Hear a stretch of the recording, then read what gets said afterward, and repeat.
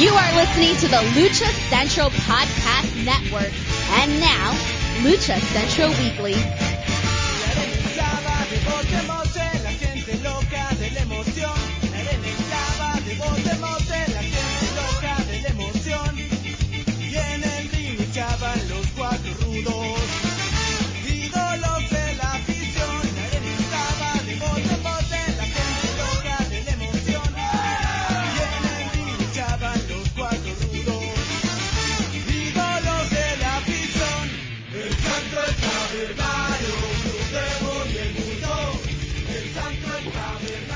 Hello and welcome to another edition of the Lucha Central Weekly Podcast.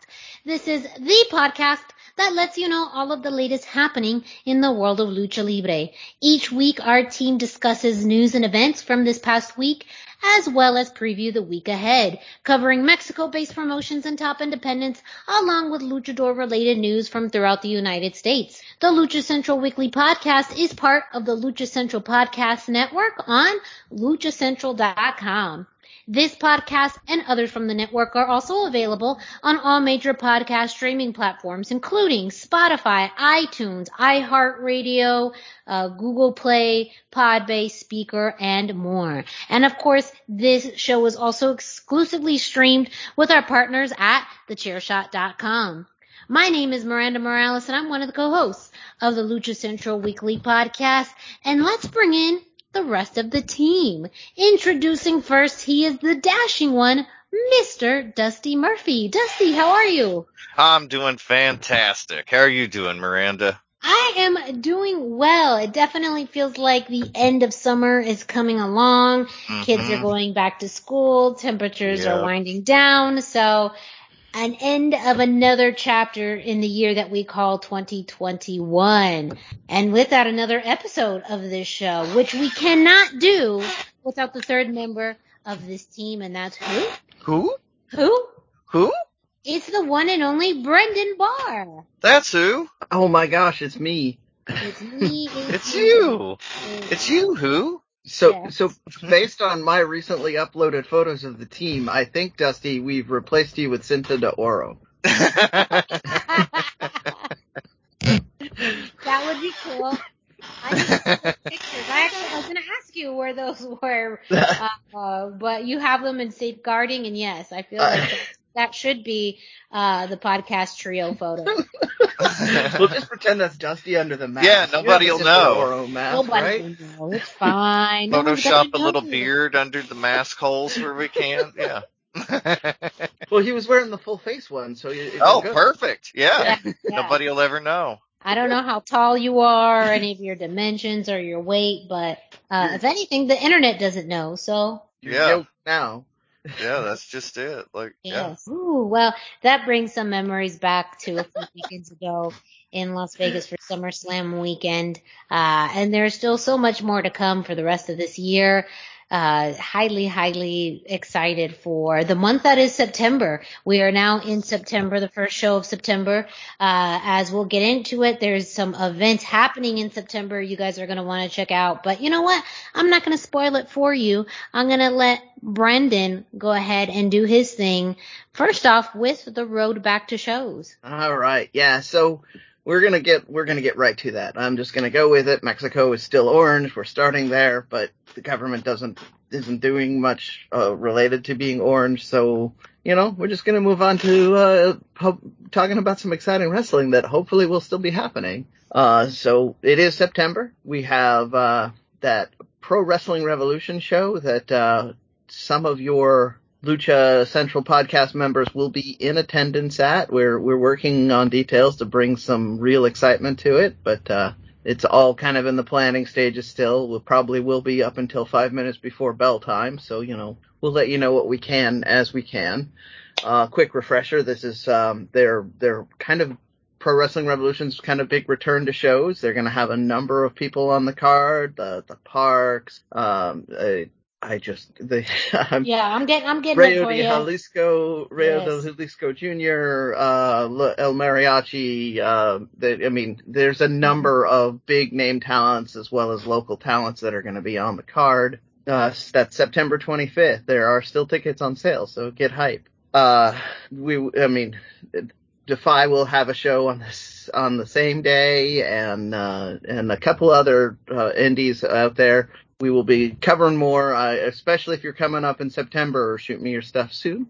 I'll move on to a little further out though. We've got the PCW Ultra show coming up October 22nd. Again, some of your Lucha Central members might be present there. We're working on details on that. Also gonna have some big name talent at that, including a couple people we're hoping to talk to real soon. So keep your ears open. Hint, hint, wink, wink. There may be someone that we're talking to who's going to be on that show and another show that we're going to talk about. Indeed. Yeah, that might happen. And then, I want to thank Cubs fan over at Lucha Blog for pointing this one out. All the way out in December, there is a show in Raleigh, North Carolina, of all places, that the poster looks tremendous for Lucha fans. They've got Blue Demon, anybody who's big with a clown gimmick right now. So, Monster Clown, Dave the Clown, some guy named Psycho Clown. I've never heard of him. Who'd he be? And a bunch of other big name luchador talents on there. Raleigh, North Carolina. Dusty, I'm going to have to draft you to go check this one out. Yeah. I love how we're just assigning people. Like, Dusty's getting assigned to North Carolina. I'm everything east of the Rockies. That's pretty big territory there, brother. Dusty has a pretty big Dusty's our workhorse. No, we will keep an eye on that. I make jokes about this on the air. Dusty can do what Dusty needs to do, but we'll keep our eye on that. I'd love to be there, but yeah. It's really kind of a case. It's hopefully closer to home sometime. I have a note here that I failed to put a date on. DTU has announced they have a return date, but I didn't put what it's going to be on here because, that would be important, and therefore, why would I do that? But yes, DTU has, at a press conference, said that they're going to be returning to shows. This is significant in that they were one of the very few promotions that was actually shut down by the government for not abiding by guidelines. So apparently they've smoothed a bunch of stuff out. I shouldn't say that. I shouldn't say they were officially shut down. They were very strongly looked at and decided to shut down is a better way of putting that. I don't want to do false news. This is not the internet. I mean, this is on the internet, but you know what I mean. And then we've got some stuff going on for these 9/11 shows, these September 11th shows that are going to be. We've got a couple of them. I'm just going to check in officially. Miranda, there have been no announcements on the Masked Republic show other than you being able to say on air that you're probably going to be there, right? Yes. Other additional talent announcements have been made. Just a reminder that it's going to be at Agua Caliente Casino in Cathedral City on Saturday, September 11th. And that's at a 7 p.m. start time. And an interesting incentive, $5 back in the casino for those over 21. So if you purchase your ticket, you will get $5 back in gambling money to go to the Agua Caliente Casino. So that $5 investment may turn into $50 or $500 or $5,000, which is on top of that with some great Lucha Libre. Yes, that's already an incentive enough, should be incentive enough to go and check that out. Yeah, I'm more excited for that show. We also, as you may remember, on the other side of the border, the Crash is hosting a card, which may or may not be affiliated with MLW at this point. We've only found it on one poster that says it is. However, we've seen, some match announcements now. So, and they're really exciting ones. We were off air getting excited about Yeah. We have, in my order, I've got this first, even though it's probably the biggest announcement. We've got Hijo de Vikingo versus Taurus versus Andrade versus Phoenix. Take my money, please. Yeah. Seriously, I am so excited for this. Right? What a matchup. Right? I mean, and to break this down, you've got Hijo de Vikingo, who Conan himself has said is one of the hottest up-and-coming wrestlers. Andrade and Phoenix, who are kind of at the height. I mean, they can probably still reach greater heights, but man, they're right where that sweet spot of ability and work are kind of merging together. And then you've got Taurus, who's I mean, I don't know. I don't know where he's at in his career, but he's huge, he's fast, he flies around. Mm-hmm. I mean, I'd say the world is, there's no limit to what he could do, and having him in this match could easily be the thing that elevates him to being on like an international spotlight. So, this match alone will be amazing if it happens as planned. Remember, all cards are always subject to change. And then we've got another match announcement, which is Laredo Kid versus Danny Limelight. We are big fans of Danny on this show, so I'll be watching that one close. And then lastly, we've got NGD, Nueva Generación Dinamite, the big names just left CMLL against La Rebellion, represented by Bestia 666, Rey Horus, and Mecha Wolf. Like, it's probably going to be a brawling classic trios matchup, and there's nothing wrong with that. It's kind of a big, exciting deal. So that's the crash card on night. There we'll probably have 3 or 4 more matches announced, and if they all kind of are on this caliber, it's going to be pretty exciting. And then just today, as we're recording, we had the Munoz family held a press conference, which had many little details on it. Marta Munoz was kind of the forum person for this, which is sticking with her kind of presence as the authority figure for Federation Wrestling. So she was appearing in that way. We had Dementor, a wrestler I'm not overly familiar with, and I spoke with Dusty and Miranda. They didn't seem to be. So if you know a bit about Dementor, let us know. But he showed up, said that he supported the Munoz family. He would be willing to step in if necessary, which we'll get to why that may become necessary to have an extra body. And Dralistico, who we've spoken about before, it's the former Mystico 2. Made his first appearance. He looks really great in his new mask. I really, really am a fan of the new mask. I probably will add it to my collection very soon. And then, he said he said the usual sort of things. He was very gracious to his former host at CMLL, but is wanting to kind of expand his horizons and hoping this new identity and this new look will help him launch into the next level. And then lastly, the thing that everybody wants to hear about, Roosh has been having some knee issues. He posted pictures that he had emergency knee surgery. He gave us an update on that, which is that he's going to be out 8 to 12 months, which will put him well past his contract renewal time with ROH. I was originally going to have a little bit of a discussion about the opportunities there. Maybe we'll push that to a different day or something. We've got a lot more content to catch up with, but that is the headline, is that knee surgery and recovery is now going to have him out 8 to 12 months, which is a long time, especially in this post-COVID recovery period. So, and wrestling's in such a boom at the moment. It's just, And that may come later on in Ring of Honor, but that also, I'm sure, leaves into question, his championship reign, and likely having to forfeit that.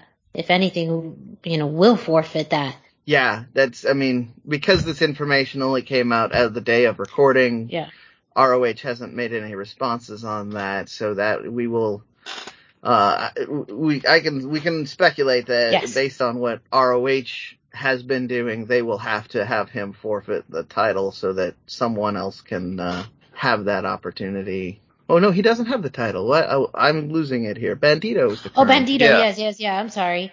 Sorry, the title rematch opportunities. He's just going to get buried on that. Yes, but yeah. I'm sorry, that's a good point. I totally skipped that. Yes, well, and in some ways that's, whether that was also kind of strategic, but that will leave a fairly big hole within ROH, which, like you said, I'm sure we'll discuss further along the line. But they're already making they're already making announcements and moves on that. We will be talking a bit about that in the ROH segment of the show. But I would like to move on to the indie roundup because I was at a bunch of shows last weekend and a bunch of things happened in the world of indie wrestling. So, we've got a few things to talk about. So I was at Defy Nights 1 and 2 recently, had an interview with Matt Farmer talking about Defy. This was partly because they were getting ready for these shows. He had a last minute sort of complication in that the Canadian border did not reopen for talent, and a good number of Washington promotions lean heavily on the southern Vancouver area for their talent. So some scrambling. I shouldn't keep saying I am not affiliated with Defy other than being a very passionate fan. The current champion is from Canada, so they didn't have any title defenses. But I feel like Lucha fans won big on this because matches that weren't announced tended to feature Lucha talent in some way. So lots of great things were going on there. On night 1, our second match was a Leviathan Lucha 4-way, which featured Quixote Azteca, Leon Negro, Guillermo Rosas, and Sonico. And this had a little bit of everything, some high flying, some brawling. At one point, Legos were dumped into the middle of the ring, which, people can talk about thumbtacks all you want, but Legos leave scars, Brutal. my friends.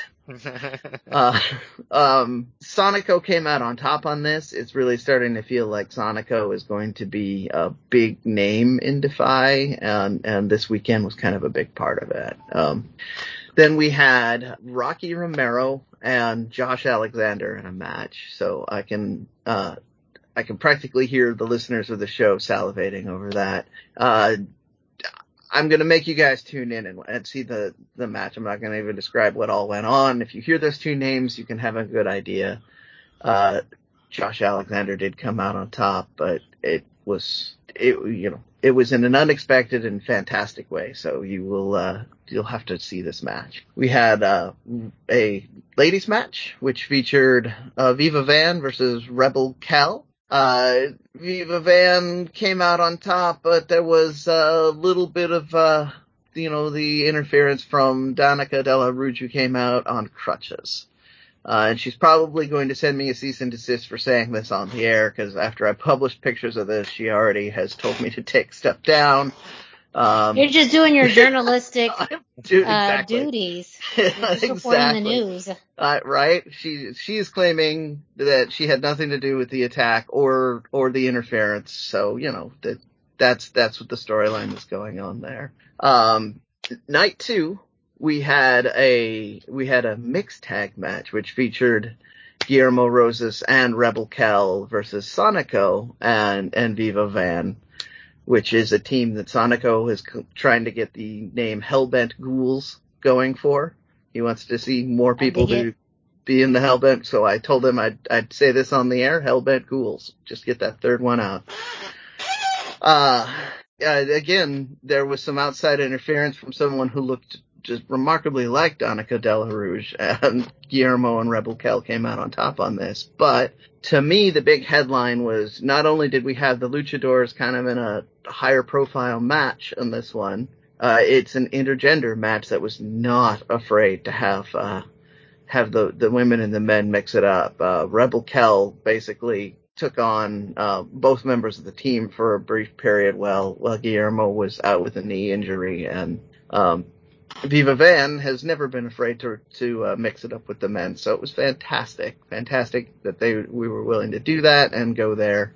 I really wanted to highlight this match for that reason. And then we had a Lucha Scramble, which also I really was excited about. So the Lucha Scramble, had Coyote Azteca, Nick Wayne, Leon Negro, a young man who's kind of a big deal. Unfortunately, I could never hear his name clearly. He had the last name of Alexander. And then Alan Extreme is making his Defy promotion return, his U.S. return after a major knee surgery. Back to kind of the other thing, he was out for a long time with a knee injury as well.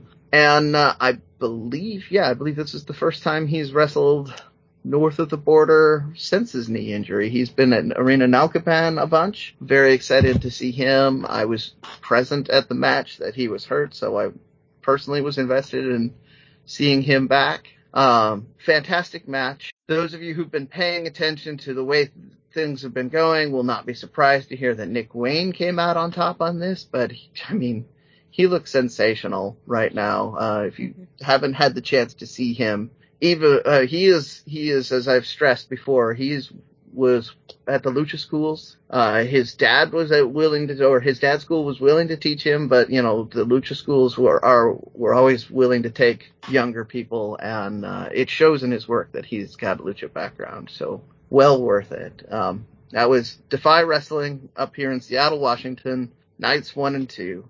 They will be having more matches coming up soon, featuring a lot of these people, so do pay attention. Also, over the same weekend, I was at Without a Cause up in Everett, Washington, which is not that far away, but just far enough. We had a couple of things happen. One, Sonico came out. It looked like he was just going to do an interview spot to set up his match for next month, when Jordan Oasis, who nobody thought was in town, walked in and said, the usual sorts of things. It looks like you're here to fight, and I'm here to fight, and we haven't fought in a while. And so we got a Sonico Jordan Oasis match that literally happened right over my chair at one point. So fantastic, fun match. This was also the match that Lucha Central Weekly Podcast sponsored this particular show. So if you were brought here because you heard our name at the Without a Cause show, we're happy to have you here, and I would welcome you to check our back library. We talk about Without a Cause and Sonico, even Jordan Oasis quite a bit on this show. And then we had another, very small, not a big deal match at all. Nick Wayne wrestled against some guy named TJP. No big deal, right? No and that's a fantastic match. It was a show stealer for the night, and I really, really loved seeing the two of these guys work together. Fantastic match. So Without a Cause, we'll be putting up their matches later. So those of you who weren't lucky enough to be in Everett to see it, we will have a chance for you to watch it later, and I will be posting those up for you. But that is Without a Cause over the weekend. On to shows that I didn't see, but kind of wanted to. Robles Patron Promotions had their big show in Pepsi Stadium, which is kind of furthering their storylines from the Vegas show and other things. Real quick, we had some ladies on the undercard, Diosa Quetzal and Dulce Sexy against Baronessa Estrelita, and Diosa Tina and Reina Dorada was part of the Copa Robles. We had a match with Hio de Las Caras, Hio del Fishman, Dark Cuervo and Dark Scoria showed up. The Parks were there. But getting to kind of the overcard here, you had La Mascara, Maximo, Toscano in a trios match against Averno, Joe Leader, and King Charo. Mascara, Maximo, and Toscano came out on top on that. Cinta de Oro, who is now an unofficial member of the podcasting team, and Penta 0M against Alberto Del Rio and L.A. Park, and the team of Carlito and Tejana. Cinta de Oro and Penta 0M came out on top on that. Lots of chaos was to be had. I haven't seen highlights of this, but the results were up on the Lucha Central webpage, so definitely check that out. We have a Big Lucha match as well. Now, Big Lucha, as you may recall, is the is the promotion run by Bandito out of his gym in Mexico. So you'll hear some familiar names. I'll start with Ciclón Ramirez Jr. against Elemental. Ciclón Ramirez came out on top on that one. Then we had Demonic Flamita against Gravity, which, again, this is a match that this is also available on YouTube. So I need to go back and catch it now that I'm not busy on show prep. But here we go. Demonic Flamita and Gravity. Demonic Flamita came out on top. This was a Falls Count Anywhere match. Not that you needed to add stipulations to make this match exciting, but they did. And then we had, I never say his name right, Skyade. I've heard people, one of the legends of Lucha, who's taught everybody the Llave style. He was an instructor for a while in America. He was in there against Mil Almas and got the win, because if you're going to have a maestro in the ring, you should probably let the fans enjoy him wrestle. And our main event, which is the moment that went viral, and I've seen clips from this, you had Emperador, Azteca, and Commander. And these are two young guys that are thrilling high flyers. Super exciting to see them go at it. There were so many gifable moments in this match. I don't know if either of you have seen any highlights of it. Feel free to jump in if you have. But fantastic match. Great way to finish. Super exciting. Big Lucha seems to always fulfill on the promise of really good, entertaining Lucha. So that was our indie roundup that I've got. I've had some other things that I didn't get as many notes on. IWRG is still doing shows every week at Arena Nalcapan. So, if you want those to continue to be in the indie roundup, please let me know. I didn't do it because I was afraid with all the other indie shows we were talking about this weekend, we weren't going to have time, but I just kind of got excited and bowled my way through all of this. So, let me know what you guys want to hear about, and we will get it for you. That is my indie roundup for the week. Thank you so much, Brendan, for both the Road Back to shows and the indie roundup. We will be providing our contact information at the end of the show. So if you have any feedback for us, or if you are an independent wrestling fan, wrestler, or promotion, we'd love to feature any Lucha Libre content you have on the indie roundup. So reach out to us and let us know. That way we can have it on a future edition of that segment. Up next, though, we're going to kick it off to Denise Salcedo, who brings us this week's Lucha Central. Why should you visit thechairshot.com? Thechairshot.com is your home for hard-hitting reviews, news, opinion, and analysis with attitude. Why? Because you're smarter than the average fan. Thechairshot.com. Always use your head. Hey everyone, it's Denise Salcedo here in Lucha Central with a reminder of where and when to catch all of the great network content this week. Get the full lineup and listen to all of our shows in the podcast network section of luchacentral.com. On Tuesdays, Mass Mats and Mayhem takes you inside the world of Lucha Underground as they take you weekly through the series with the benefit of hindsight and the benefit of special guests from the groundbreaking series. Check out the premiere video stream every Tuesday at 2 p.m. Pacific, 5 p.m. Eastern on the Lucha Central YouTube channel and at luchacentral.com. Then listen to it on your favorite podcast platform every Wednesday. Tuesday nights live, it's Wrestle Boss, where Fabi Chulo talks MMA and pro wrestling with special guests and listener call-ins. Visit WrestleBossLive.com Tuesday nights at 7 p.m. Pacific to listen live or call in with questions, or download the show on podcast platforms on Wednesdays. Wednesday nights live on Facebook, it's Spanish show La Mesa de los Márgaros, giving you both the news and the chisme from around the lucha world. Special guests and a whole lot of fun make it one of the most talked about shows in Mexico. Thursdays, it's Straight Out of the Bodega with Papo Esco and PWR promoter Gabriel Ramirez, as they have guests from throughout the wrestling world pull up to give an inside look into their careers. From indie standouts to television superstars, each week brings a new name and perspective. On Friday, it's your double dose of Lucha Central weekly podcast, one in English y el otro en español. Lucha Central Weekly is where you'll find all the top stories of the week, both inside and out of the ring from Mexico and anywhere luchadores are in action across the globe. Be sure to subscribe and follow all your favorite Lucha Central Network series on your favorite podcast platforms, either by their own series name or subscribe to the Lucha Central Podcast Network show pages to get all of the shows in one easy feed. And please consider giving a rating to help more fans find the shows that you love. For now, this is Denise Salcedo signing off from Lucha Central Central. Have a great week. Lucha-Masks.com by Pro Wrestling Revolution, bringing you, in partnership with Mask Republic, the Lucha Brothers, as well as Japanese legend Ultimo Dragon. Go to Lucha-Masks.com and fight Lucha strong with masks from your favorite Lucha legends and Pro Wrestling Revolution luchadores. Stay safe in style and represent your favorite luchador. Get yours now at Lucha-Masks.com, powered by Pro Wrestling Revolution.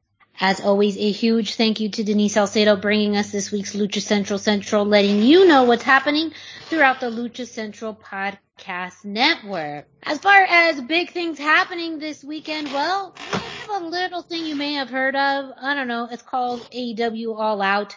But before we get into that, we have a whole week's worth of content to go over.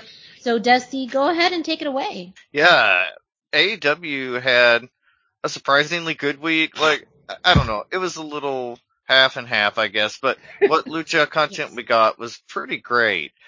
First up, we had Rampage. We had Lucha Bros against the Jurassic Express. Somehow, in all my excitement for the match, I don't know what I did. I took notes by hand. I never do that. Lost them. So, I don't know where they are. But this was a fantastic match. It was the number one tag team contenders final.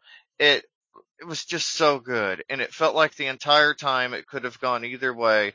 But truly, the more interesting matchup for All Out, especially for us Lucha fans, I think, was Lucha Brothers versus Young Bucks inside that cage.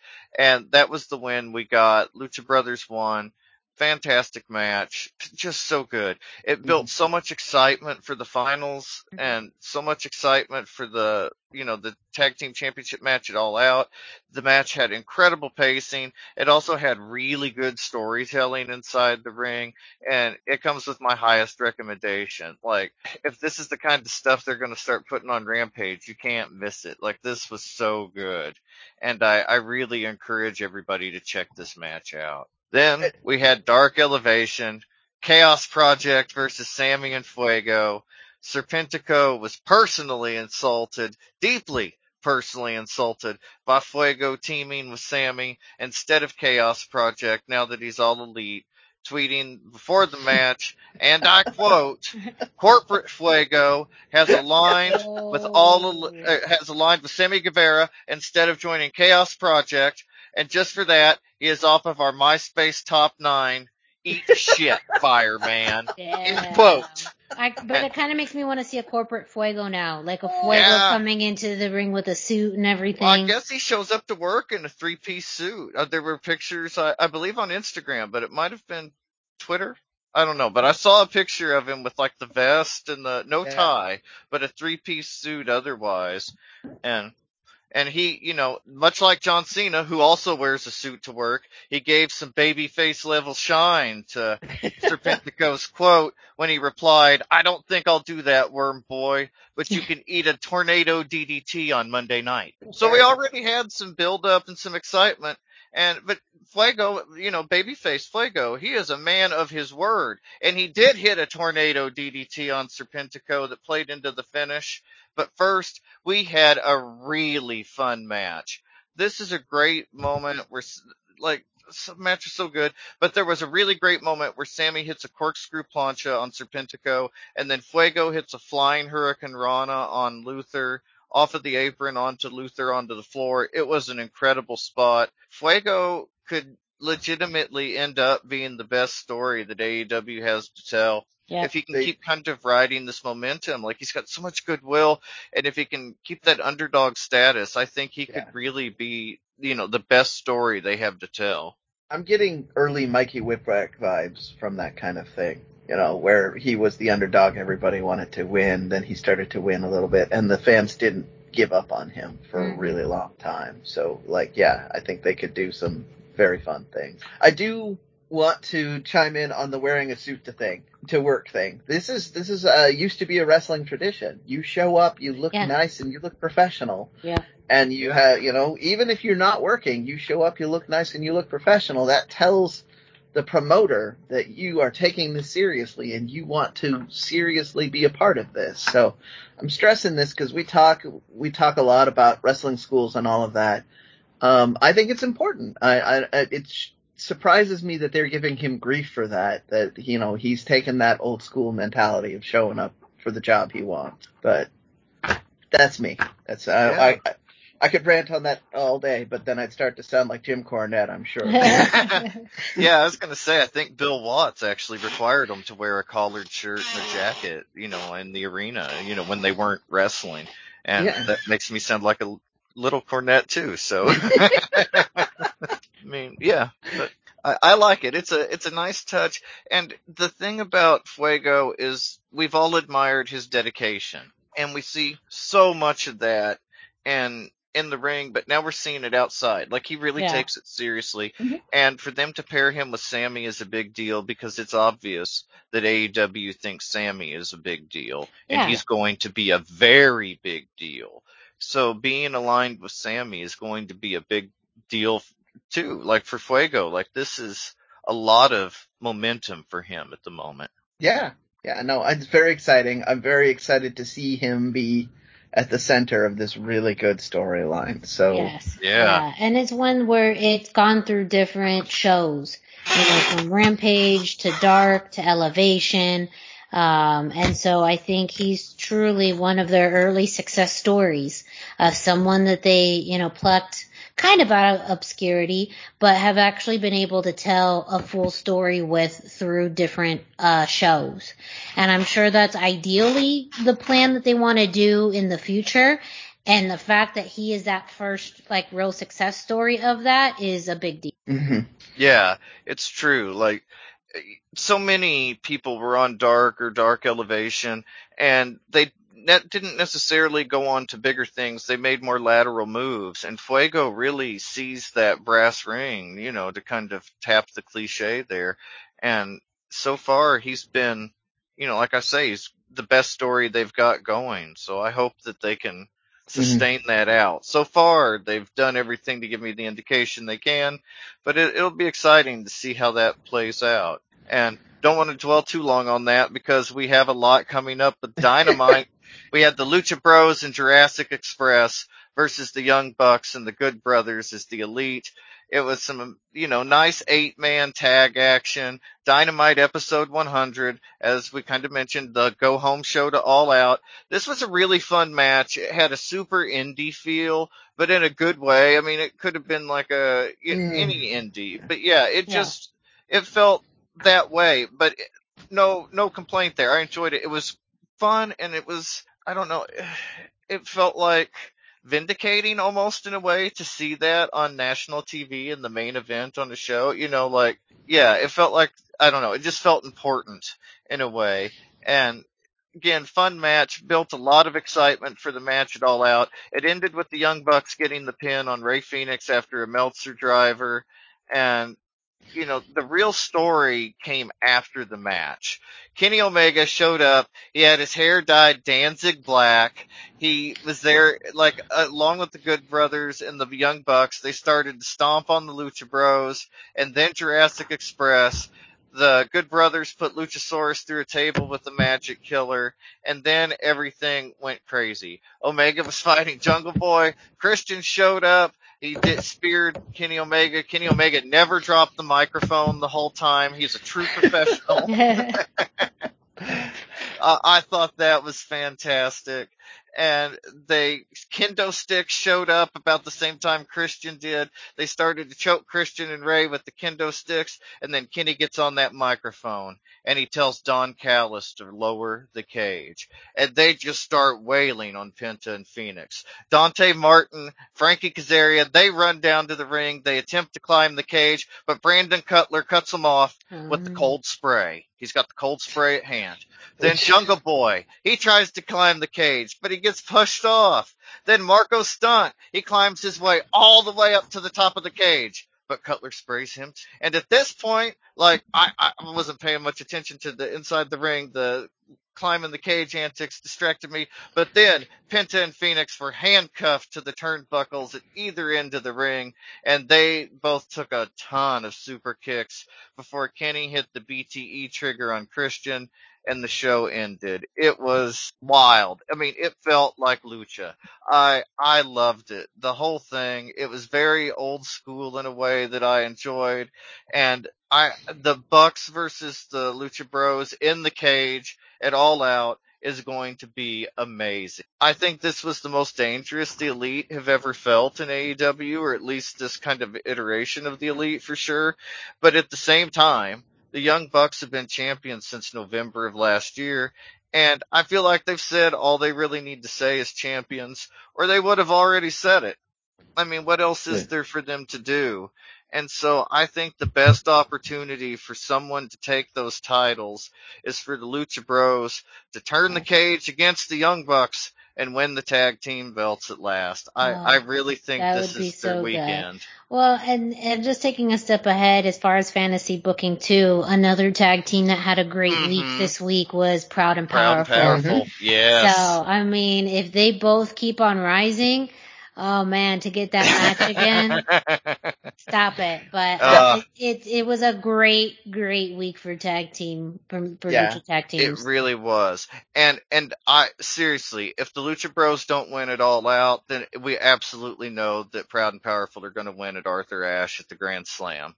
Because, I mean, the only thing that could be more exciting would be Proud and Powerful in New York. Winning in New York. Yeah, that would be huge. That was Richter scale level excitement. You got all the New Yorkers coming out. The impromptu parade happening. You know, that would be amazing if they do that. I am a little bit more doubtful of that, but I do think, again, it is time for those tag team titles to just jump ship somewhere. And I agree that the build-up that they had this week does feel like hopefully the Lucha Bros are the ones to take the titles off of them. But I love the idea of Proud and Powerful getting the titles in New York. Chills. So you're bringing up, this was my kind of thoughts and notes on this too. That closing segment, first off, the fact that through the whole thing they kept emphasizing outside interference. The cage is going to give the advantage to the Lucha Bros. But then have the Elite turn that against them, and that closing spot really put a lot of emphasis and eyes onto that tag team match going into this weekend. So I think AEW is looking at that being a show stealer, and which again indicates this might be the time. But that's what makes this exciting, is they're finally making it feel like somebody other than the Young Bucks could win. And unfortunately, that's why I also, even though Proud and Powerful won, why I don't feel like that wonderful fantasy booking is where they're looking at going, because that was near the top of the show. Not a lot of fanfare when they won. They had a fantastic match, but nobody was really talking about it. There was no real energy coming off of that match, which is a shame, because that's, as much as I love the Lucha Bros, that's the two best tag teams in AEW, right? Yeah, I mean, that was a buildup of story for several months, and there'd been so much anticipation going into this, what feels like the final battle between Proud and Powerful and FTR.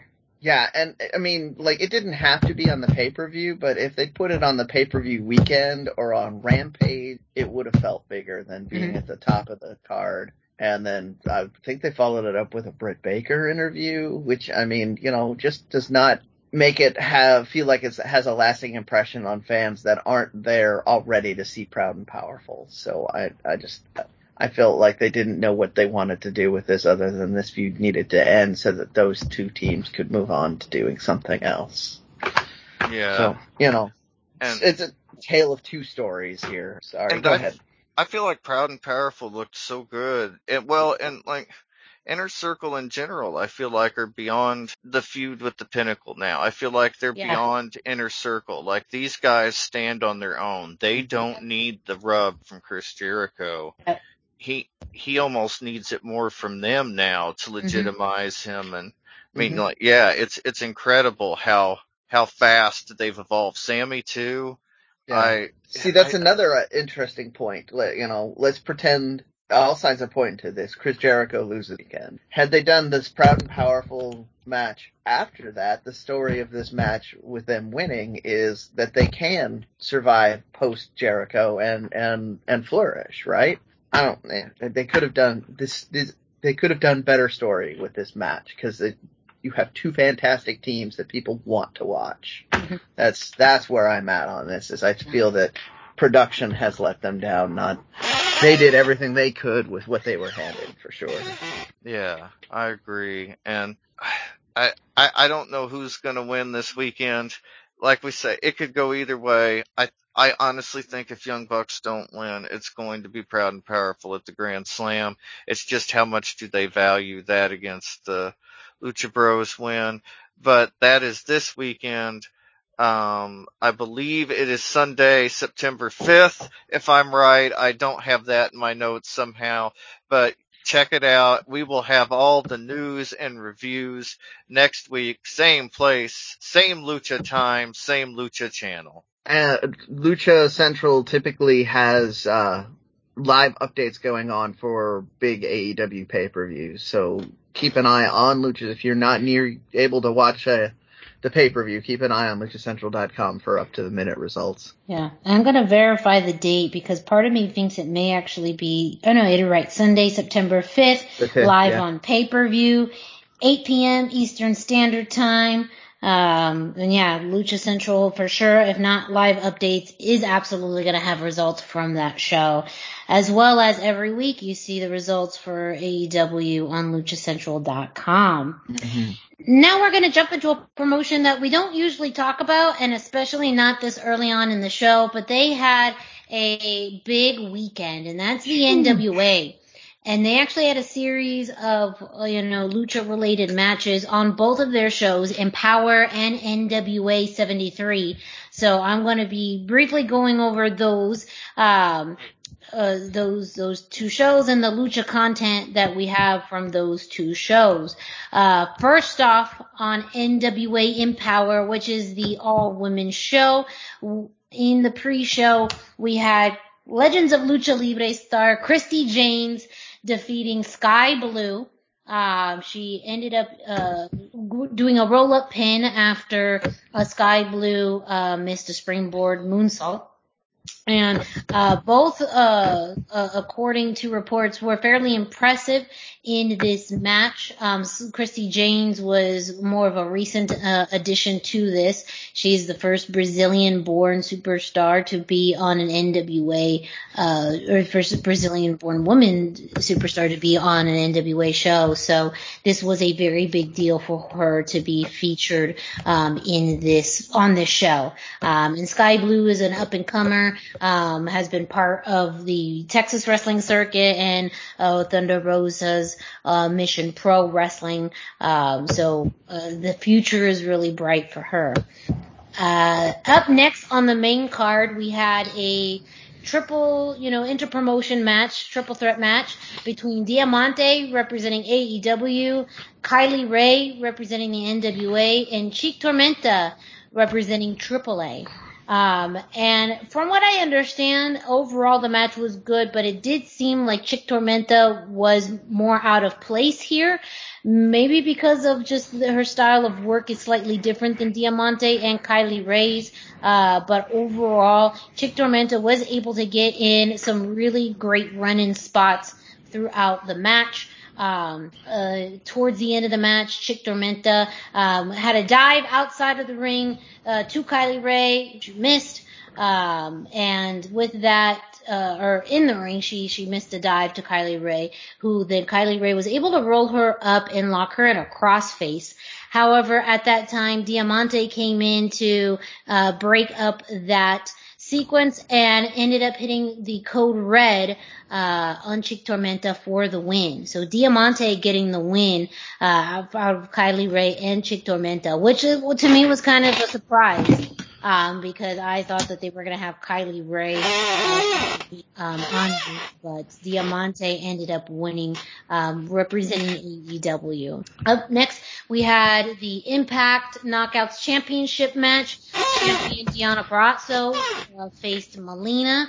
And again, I think, not that she's really underrated, but a lot of good things about Melina in this match. I think that, talking about previously from last week, she was in a mixed tag match with Trey Miguel and Matthew Reholt with Deonna Purrazzo. So her work a lot, I think, has been of a really good caliber, and I think that was reflected in this match as well.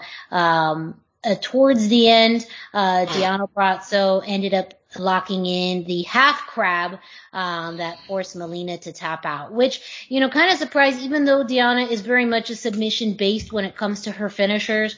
I always think she's going to be doing that Venus de Milo, but the half crab is another great thing to have in her arsenal, which means you never know what she's going to lock in. And then in your main event, we had the NWA Women's Invitational Cup Gauntlet that featured Debbie Malenko, Jamie Senegal, Lady Frost, Genocide, Kiera Hogan, Masha Slamovich, Thunder Kitty, Tootie Lynn, Bianca Corelli, and Chelsea Green, who ultimately won the gauntlet, who then also got an opportunity to face Camille for the NWA Women's Championship the next night at NWA 73. Lots of pictures of Chelsea Green celebrating in the ring after this, and it was a fairly big moment for her. I don't have notes as far as everything that happened in this match, unfortunately, but I just know that it was a lot. Yeah, it's a lot. It's a gauntlet. From there, I'm going to jump into NWA 73. We had a 12-man battle royal with the winner becoming the number one contender for the national championship. The reason I mention this is because friend of the show, Sam Adonis El Rudo himself was featured in this match. It also featured people like JDTG, who was pretty much the favorite going into this, Jamie Stanley, Matthew Mims, Luke Hawx, Jaden the Heartthrob, Sal Renaro, but the winner of this was Judias, who I think was fairly much of an underdog here, but apparently the NWA is trying to build him up to be a pretty big heel in this. So El Rudo Sam Adonis making his appearance at NWA 73. Seems like he may continue to have a relationship with the NWA in the future. We also did get to see the NWA World Women's Championship match. Chelsea Green, who won the opportunity the night before, up against Camille. And really, from also what I understand, though I wasn't able to really watch this match, a lot of this at the end came down to Camille utilizing the weakness of Chelsea Green's wrist. And being able to put that in a submission to force the tap out, which I think is very smart, that's a story, even though it's a real life injury, that's a story and something that could be, utilized through multiple promotions, and very smart move, on top of that. And so I think that, it shows kind of the keenness on Camille of being a strategic wrestler. And then as far as the big news for Lucha fans coming out of this night is that you have new World Tag Team Champions. La Rebellion, the team of Mecha Wolf and Bestia 666, defeated JR Kratos and Aaron Stevens. Conan came out with La Rebellion because whenever you have anything, you have to have Conan in your corner, apparently. If you are a luchador north of the border, Conan is probably going to walk around with you. Yes. It's required. It's a requirement, a prerequisite. It's a mark of success. It really was. The crowd seemed to Yeah. be into it. Everyone recognizes Conan. So to have kind of that rub from Conan was great. Towards the end, there was some trickery to this, even though La Rebellion was somewhat well received because of the support from Conan. They did hit a low blow, I believe, on Aaron Stevens. Mecha Wolf hit a low blow. That allowed Bestia to hit a moonsault onto Kratos, and that allowed them to hit their finishing maneuver, which they call the Mark of the Beast, onto Aaron Stevens for the pinfall. And talking about, success stories, this is the first Puerto Rican, Cuban, Mexican-ish team that has won the tag team championships. After the match, Conan ended up cutting a promo on just, how great the NWA was, and just that it's great to have promotions working together, which Conan is a very big advocate for. So, this opens a lot of doors now, just because Conan is very well known for working across promotions, bringing in talent, working with talent from multiple promotions. And now you have Lucha tag team champions. They've been setting this up for quite a while, and I think it's going to make the NWA stand out and very much modernize it to a larger crowd. One other thing on the Conan appearance, that as La Rebellion is kind of a Crash specific team, that's kind of where they are based out of. They're going to be on the Crash thing. Having him out there is again a sign that he is back to working with the Crash. Like that is kind of a, so, he said many times now that he's older and he's bigger on this working together and he's able to swallow his pride, that means he's able to do things like putting whatever was between them aside in order to do this, and having this visual sign is good, because show don't tell is kind of one of what I like about it. So just wanted to. No, and that too is a bigger thing where, we've already seen Crash and this MLW partnership, though that seems to be a little bit more on the low key back again. I'm not quite sure, but that also means, is NWA becoming more international again? Because I do feel like during the time that maybe they weren't so active in the U.S., what they did thrive on is having some of that more international success, and still working and having matches in Mexico or Mexican championships or things like that. So with the guidance of Conan or with Conan's involvement, do we see more of that crossover with the NWA possibly going to Mexico, or having more Mexican talent work, or just lucha talent in general, but more international talent working for the NWA, because that too was at the peak and pinnacle. It was the National Wrestling Alliance, but you did have, wrestlers from all over come to wrestle for the NWA. And I'd love to see that kind of be back in its glory period. But I also do think both Empower and NWA 73 did a good job of balancing the old with tradition, with, that Ric Flair promo, with, the way Trevor Murdoch won the NWA World Championship, but also coming into the new fold with, the Empower show, which showcased a lot of independent talent, some that we know, some that we don't. And I think, again, having a Lucha team of La Rebellion be your tag team champions is expanding to a wider audience and showing that this is, a new NWA.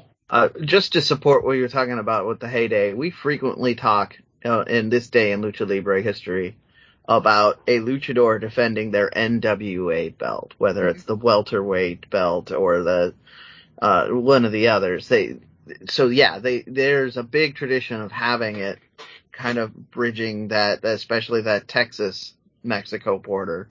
But the NWA is big in Mexico. They love the belt there too. So, yeah. Yeah, agreed.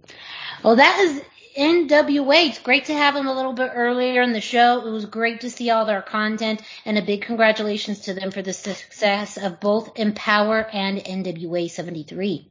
I'm going to jump next into this week in NXT, and really two notable things, and then a quick question that's just more of a vanity question. But this week in NXT, we did see a segment with Carmelo Hayes, who won the Breakout Tournament, do a backstage interview where he was questioned. As the winner of the Breakout Tournament, he did get a contract that allowed him to challenge for any championship within NXT. And so in that interview, he was discussing his options. But then we saw Elektra Lopez from Legado del Fantasma come up and ask, not necessarily ask, but just caution him, as well as the rest of Legado del Fantasma, including Santos Escobar, on, maybe keeping his focus away from the North American Championship, because that is Santos' prize. That's what he is shooting. So it does look like maybe we're going to get a kind of a quick feud between Carmelo Hayes and Santos Escobar. I do think it's interesting because they just spent all of this time building up Carmelo. So to have him win over Santos would make sense, but also at the same time, diminish Santos, because the wins he really hasn't had a strong win since unifying the Cruiserweight Championship belt. Really. So I feel like he needs to have, a solid win over somebody else on the roster to continue this longer hit road Legado del Fantasma feud. But I think it's also a great way to bring in some of this newer talent in versus a more established talent. I think they would have a great match. So I'm looking forward to possibly seeing Carmelo Hayes and Santos Escobar somewhere, in the next few weeks. Go ahead. Just real quick on this, because we will in future be expanding on this, but I'm looking at this match and this particular mini feud. It's kind of a preview of what we might be able to expect from the so-called new NXT. Yes. As far as their highlighting of Lucha talent. So Yes, absolutely right, because we are very much in a new chapter of NXT, and it's kind of an interesting thing to think of Santos as more of an established NXT star bringing in the new wing, when in some ways Santos still feels fairly new himself. He's only been with the company, a year and a half? Mm-hmm. Yeah. So it's kind of crazy to think that, but Legado itself has been a very established unit now for, quite some time, and to be able to partner some of this newer incoming talent with established stars is, again, what companies should be doing and what it made NXT successful to begin with. So good points. As far as our Lucha match content for this week, Raquel Gonzalez was in a non-title match against Jessie Kamea. Now, this match was interesting because we usually talk about Raquel Gonzalez having the height advantage over many of her opponents, but Jessie Kamea and her have a lot of the same build. And so with that, there was an opportunity for Jessie Kamea to capitalize on this, on a mistake where, Raquel Gonzalez was trying to, do one of her big kicks. Jessie Kamea was able to avoid it and start attacking the leg. But I think the big news with this one, a lot of people were surprised, was the drop kick, that Raquel Gonzalez was able to perform, because it's not something that we usually see in our arsenal, because that's not usually something she needs to do in her arsenal because of the size, difference between her and a lot of her competitors. But she was able to get a big boot in and set up the Chingona powerbomb for the win. We did see some continued tension between her and Frankie Monet.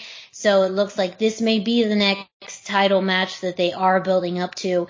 I am excited for it, but this is maybe the build-up is a little anticlimactic. I'm not sure. I wish there was a little bit more oomph to this. I can see both of them in the ring talking trash in Spanish. If I don't get that from these two women, NXT, you're gonna hear from me. You're gonna hear from me, because you have La Diabla herself, La Campeona, versus La Güera Loca. And if we don't have any of this good promo interaction in Spanish between the two, what are we doing this for? Tell me. Right? Tell me, I NXT. don't know. Por favor, tell me, because I'm not having this. Now, I do think it'll be very interesting to this matchup in the ring, man. Like, that's the thing. I really would love this to be at a takeover because I think it's a takeover quality. I don't want this to just be, a 6-minute match in the ring because I think Frankie can bring so much to a match with Raquel. I'm only okay with that 6-minute match if it's part of a program that gets them to take over. Yes. And when you think about it, I mean, why not? Your women's roster still, Kaylee Ray is what they look like they're building towards for long term. So you talked about mini feud, Brendan.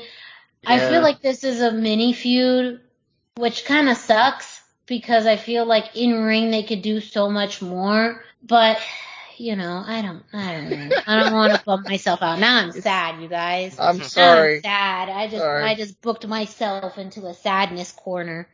But anyways, that was, lots more to come and to talk about in the future for NXT. Real quick, I call this a vanity question, not so much on me personally, but I'm sure you guys saw the alleged new NXT logo. Just want to get your thoughts on it. What are you thinking when you saw it, Dusty? I'll have you go. Well, first of all, Meltzer says that it's legit. Like that's the thing. It's a lot of sources say it's legit. It hasn't been official from WWE as far as I know, so I'm still floating that out there until WWE/NXT makes it official. But it looks like that is the new logo. I don't know. Part of me understands that like they're going for like a Florida, like anything can happen, like check out NXT vibe. Like I get that, but it almost feels like the Golden Girls in a way or something. I mean, like the West Palm Beach. Worst part, Boca Raton, like it's got that feel. And it, I mean, it looks like something that somebody's abuelito wore when she thought she looked like Gloria Estefan, like it's not. I'm really killing it with the abuela references. I mean, like, I don't know. I thought it was, I guess I understand what they're doing. We've heard that they're going to make the whole show brighter and more colorful and, just more interesting to the eye. But I really liked NXT, and I don't know why you would mess up a good thing when you got it going. Because Vince McMahon is involved. That's the problem. Once Vince McMahon so gross. decided he didn't like what NXT was doing when they lost the ratings war, because despite the fact they pretended it wasn't it wasn't a war, it was. Now Vince McMahon is doing what he always does, which is you do a complete 180 on anything, and even though some stuff worked, all of that's gone too. So, that's what it is. If you're looking for logic, the logic is that anything that used to be has to be gone now because Vince wants it all gone. And that's the specifics of it. Brandon, what are your thoughts on the logo? Well, so first off, Miranda, I want to give you some hope because you were talking about the way this happens. A lot of the time these leaks, and those of you at home that can't see my fingers, I'm air quoting. These leaks, this is a new marketing technique. They pretend to leak something. They see what the internet says about it because they're more honest about leaks than they are, like people who just say positive or negative things will show up to every official announcement, but these so-called leaks, you usually can get more honest feedback on it. So maybe that's what they're doing to try and get some honest response, and the overall feedback has been I don't like it, so hopefully we get some changes out of it. I feel like a 50-50. I like the design. I don't like the color scheme. I'd be fine with the new logo design, but the color scheme is just it just doesn't fit in with everything else that we see in WWE. I don't like it as a wrestling design in general because it's just a lot. Like, it's a lot of colors, it's a lot of other, it's very busy. Yeah, it looks like a sarong or something. Like, it's not a logo. I mean, I love bright, vivid colors. Love them. But this is not good. Like, ugh, no. I Yeah. mean, it just feels out of touch. It feels very out of touch. Yeah. Yeah, and because the new WWE is moving away from wrestling even more, that's probably what happened. They probably got a graphic designer, and one of the questions they asked while they were screening is, do you watch wrestling? And they went with somebody who said no. I guarantee that's. Oh yeah, I you think Yeah. the corporate experience, someone who has corporate experience in maybe another big Fortune 500 company. And this is true for a lot of people Yeah. jumping from, big business to big business, you think about transferable skills. And what we started to see a lot more in WWE is that they are really looking more, and they have for quite some time, maybe Yep. in more of the corporate offices and higher up positions, but it seems like it's now trickling down to even talent, is that do you have transferable skills from another big Fortune 500 company? They want, someone, I would assume, looking at people who have the experience from anywhere from Amazon to Coca-Cola to Google to, even clothing companies like, Yep. The Gap, or huge, organizations like Apple and Walmart, because at the end of the day, they're trying to be an entertainment company. So even people with experience from NBC or, other types of, media, they're not really looking at people within the wrestling business anymore, No. They want to have that transferable experience because at the end of the day, they want to be as big as, any other Fortune 500 company. And how do you do that? Well, you bring in people who have experience at Fortune 500 companies. And then, as we've talked about with the talent, they're not so much focused on independent talent as they are focused on the transferability of your skills as an athlete in another sector, like, CrossFit, like, collegiate wrestling, or, Greco-Roman wrestling, football, track and field. If you have the discipline to be an athlete in those realms, then you absolutely can have the discipline to be a professional wrestler. Now, with all the other factors in mind being, I think that's also part of their hubris to be like, we give you the skills to be the personality that you, and I think that's where, sometimes it can work. Sometimes it won't work.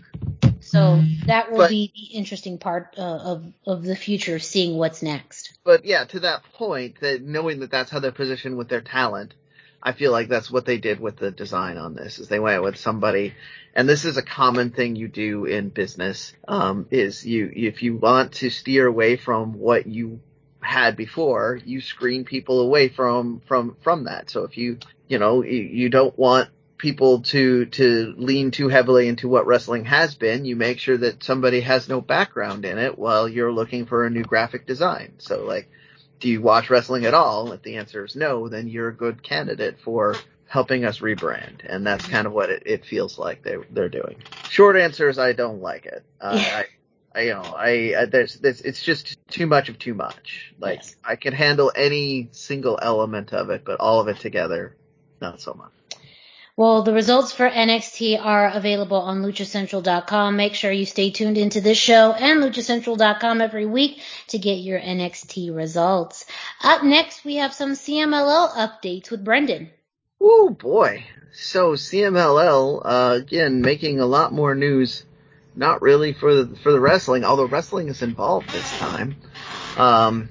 Mystico returned to Arena Mexico this week. He did a couple of matches, both of which had really strong fan responses. The first one back was on a Friday show, just kind of their big marquee show. It's the one that the fans of in Mexico usually go to be fans, and that there's less emphasis on getting tourists in there, and the response was huge. Dusty, you watched some of this. What did you have any thoughts on Mystico's? Yeah, I don't know, it's embarrassing how excited I was when I saw it. Like people are like, how was the crowd worked into this? I don't know, but it happened to me too. And I mean, it really did, it was so cool, and it just felt right. And the crowd, I mean, like it was like CM Punk or like Brock Lesnar. I mean, they were that level of excited and just went wild. Allegedly, it didn't carry over to the Sunday show, but Not as Friday, strong. yeah. Yeah. But yeah, wow, what an entrance. I mean, this Yeah. is the biggest thing CMLL has had going for a long time. You know, it would be like almost like Hulk Hogan coming back and being the Hulkster again instead of Hollywood Hogan. Yeah. Like it's got a similar feel. And yeah, I don't know, it was just exciting, and the moment felt exciting, and it's something that you can't make happen if you tried. So hopefully CMLL can kind of follow through on that and somehow capture that lightning in a bottle just for a minute to carry them over. This, especially since the pandemic, this is the most exciting between especially this, but the world title thing going on CMLL. Like, this is the most hype and excitement around CMLL in at least 10 years, I think. Like, this is awesome. And I am so excited for this. Yeah, it's easily the most exciting thing they've done since I've actively started watching. Like, I watched a lot of historical stuff, and then as friends of mine started getting more excited about the possibility of going to the product, I started just watching the Friday podcast in particular. And you're right, it's just, and other people have made the comparison to the CM Punk energy. Like, that's kind of where it is. Like, the fans, it's something that the fans were really excited for. And to continue with that CM Punk analogy, sure, the crowd wasn't as hot on Sunday as they were on Friday, but the crowd wasn't as hot on Wednesday as they were on Friday for CM Punk either. So, like, I mean, you know. It's natural. I think when it's really the first time, the first true time, that's the natural reaction. Period. Yeah, exactly. Yeah. Exactly. And you're not going to be able to recapture that. Correct. But I feel like they handled it perfectly. They allowed him to have a longer entrance, to let that breathe. They let him have a match where he was highlighted, but it helped elevate all the wrestlers that were with him too. Just in general, I thought this was a positive move, and I'm allowing myself, much like WWE, I've been very cynical about them, but I'm allowing myself to have some excitement on this. And, that's a good thing, because they are trying to build to some stuff here. They've been building this anniversary show. They've been having voting going on for the titles that are going to happen. And that's one of the things they're going to do now, is that tag team title that Mystico and Caristico had to vacate, is now going to go to the top two vote getters. Instead of the top vote getter going in and challenging for the title, the top two will be wrestling at the anniversary show for the tag team match. So it's allowing me to be more excited about that too, because I feel like they're going to spill some of that into there. So I will be keeping a closer eye on the anniversary show moving forward. Any last minute thoughts on Mystico? No, I don't think so. The other big news that came out of CMLL is that they've announced that they're going to have the deal with Ice Ribbon going on, which I found interesting, in that Mexico and Japan seem to be willing to allow their borders to be open for people that are performing and wrestling. So, you know, hey, come on, Canada, US, Mexico, we need to get this figured out better. Like, starting to impact shows. I guarantee that's why MLW's presence has been reduced for the Crash, is that they're worried about the border situation. So Ice Ribbon announced a deal. They're going to have a series of ladies, a small group, that are going to travel to Mexico. The response on the other side of it, to me, was kind of typical and amusing, where you immediately have luchadoras in interviews saying things like, women are afraid to come to Mexico because the Mexican women are tougher and will beat you up, and that sort of thing. So, again, the story is less about the women coming over there so much as the response of the luchadoras saying, bring it on, because we'll just beat you up anyway. So, all around kind of exciting. They haven't done a lot with the women's division, especially after the COVID era. It's just kind of been stagnant. So this is kind of an exciting development. I skipped results because I thought we were probably going to wind up talking about Caristico for a really long time. So we will be having more results from CMLL coming up. We will be looking at the build up for the anniversary show, which is coming up later this month. I believe it's going to be on regular TV and not on iPay-per-view, which is good. But that's my CMLL news for the week. All right. Well, up next, it's our weekly segment, the one you know, the one you love. It's This Week in Lucha Libre History with Dusty. That's right. It's time for This Week in Lucha Libre History. Be sure to check in at luchacentral.com every single day for this day in Lucha Libre with Pep Carrera. He's got information, he's got birthdays, he's got anniversaries, he's got matches of the day, he's got videos, he's got even more live reviews of shows going on, all kinds of stuff. And it's all about Lucha Libre, and that's at luchacentral.com, your centralized place for all things Lucha Libre.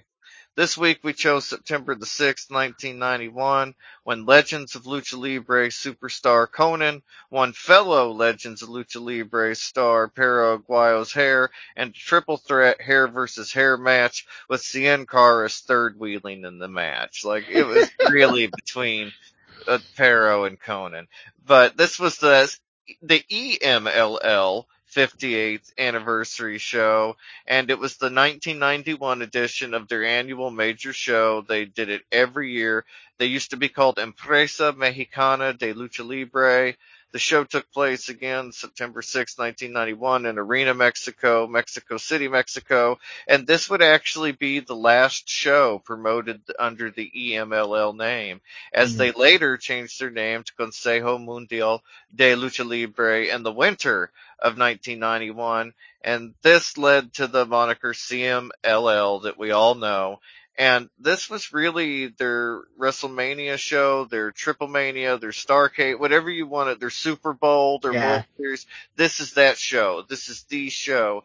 And it's a very big deal every year. It's usually headlined by an Apuestas match. This year was no exception. Again, we had Cien Caras, Conan, Pero Aguayo. The finish, Cien Caras knocked Pero down from the top rope when he was going for his move. Conan was able to exploit the moment and get the pin. And, like, you may not know it now when you see Conan, but Conan used to have beautiful long hair.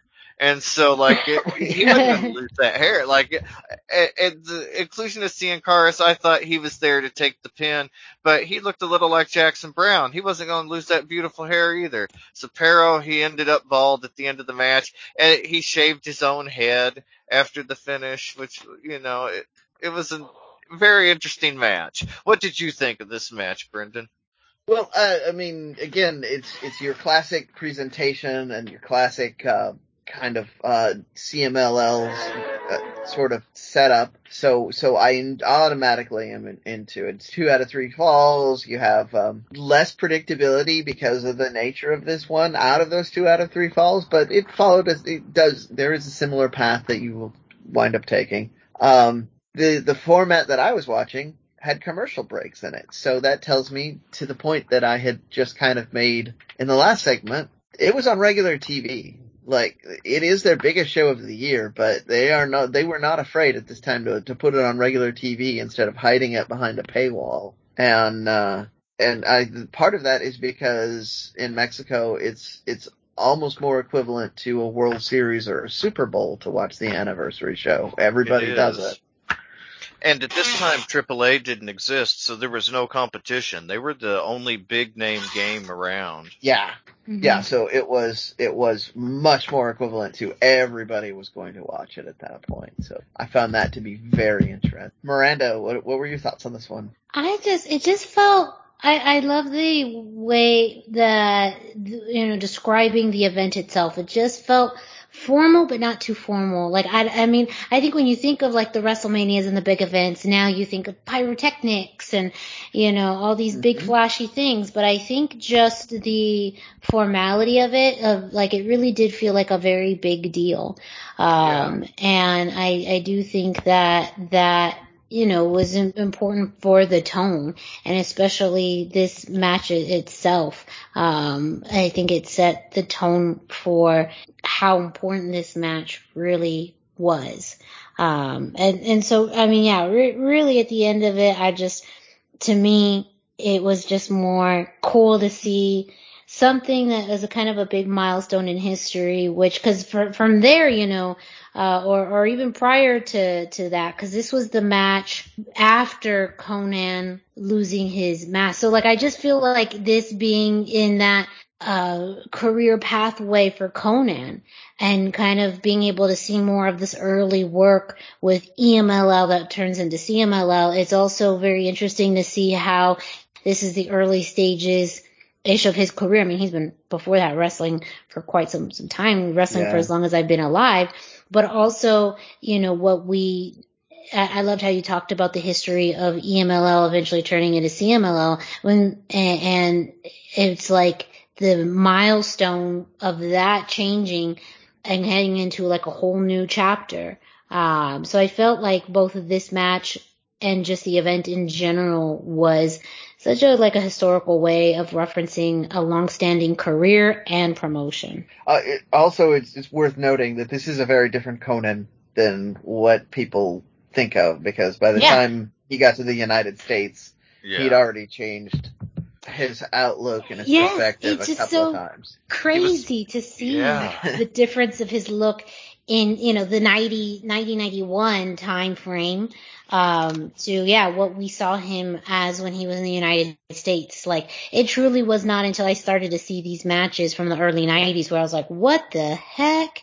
I'd never seen Conan in that light. Right. Yeah, he was like a rock star. Yeah. I mean, and he had an album. He was on telenovelas. Conan was a big deal at this point in time in Mexico, not just in Lucha Libre, but at large. But it's not just that he was a big deal. He was a bigger than life presentation. He's wearing bright colors. He's much more of a kind of a John Cena sort of feel to the kind of Kevin Nash that he's evolved into, to equate it to American wrestling. Yeah. Such a good point. Yeah. Well, that was This Week in Lucha Libre history. As Dusty mentioned, you can find This Day in Lucha Libre at luchacentral.com, but there's so much more that you can find at luchacentral.com. Brendan, can you let our listeners know what else they can find on our website? Oh, let's do this. If you're listening to this, then you haven't visited luchacentral.com. It's time to do it. Luchacentral.com is the online home for Lucha Libre, where you can get all of the top news in English and in Spanish. Find the best curated video content and original content not seen anywhere else.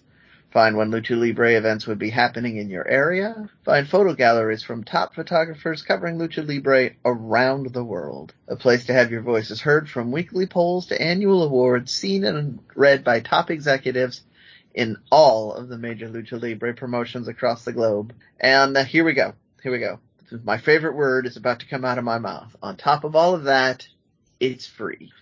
LuchaCentral.com, your centralized place for all things Lucha Libre.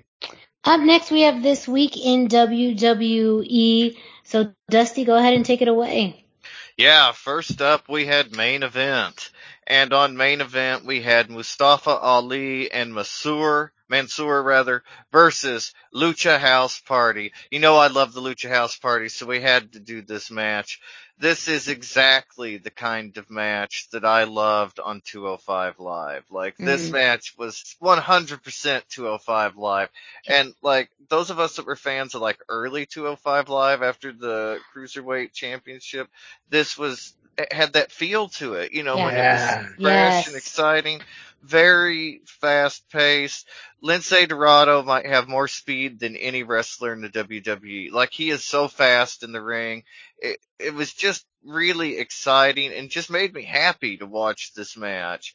He did a great job avoiding Ali early in the match. Later, we saw Grand Metalik hit an amazing twisting moonsault off the middle rope onto the floor to Ali. It was just incredible.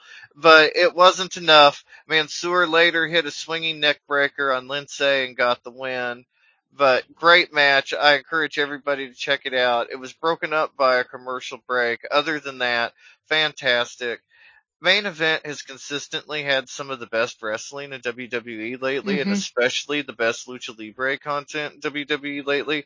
And so Yeah. to recognize that going forward, we're going to cover Main Event every week as long as there's something Lucha relevant.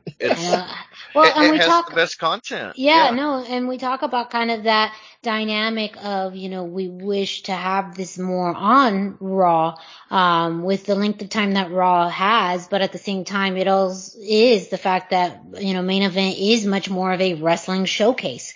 So you It wouldn't even is. have those same matches on Monday Night Raw. It would be more of a segment, or it would be, more of a storyline, which I think in general, this should be its own storyline. I mean, the whole Mansoor and Mustafa Ali pairing has been one that's very interesting, and one where there's been reluctancy on somewhat both sides Yeah. to partner. And I think with Lucha House Party being such a strong, reliable team, not only the work ethic, but just the vibrancy that they have outside of the ring. They can do fun promos. They can do serious things, Yeah. that Lindsay is more of that talking man who can run the mouth. But Grand Metalik too, he does his talking in the ring.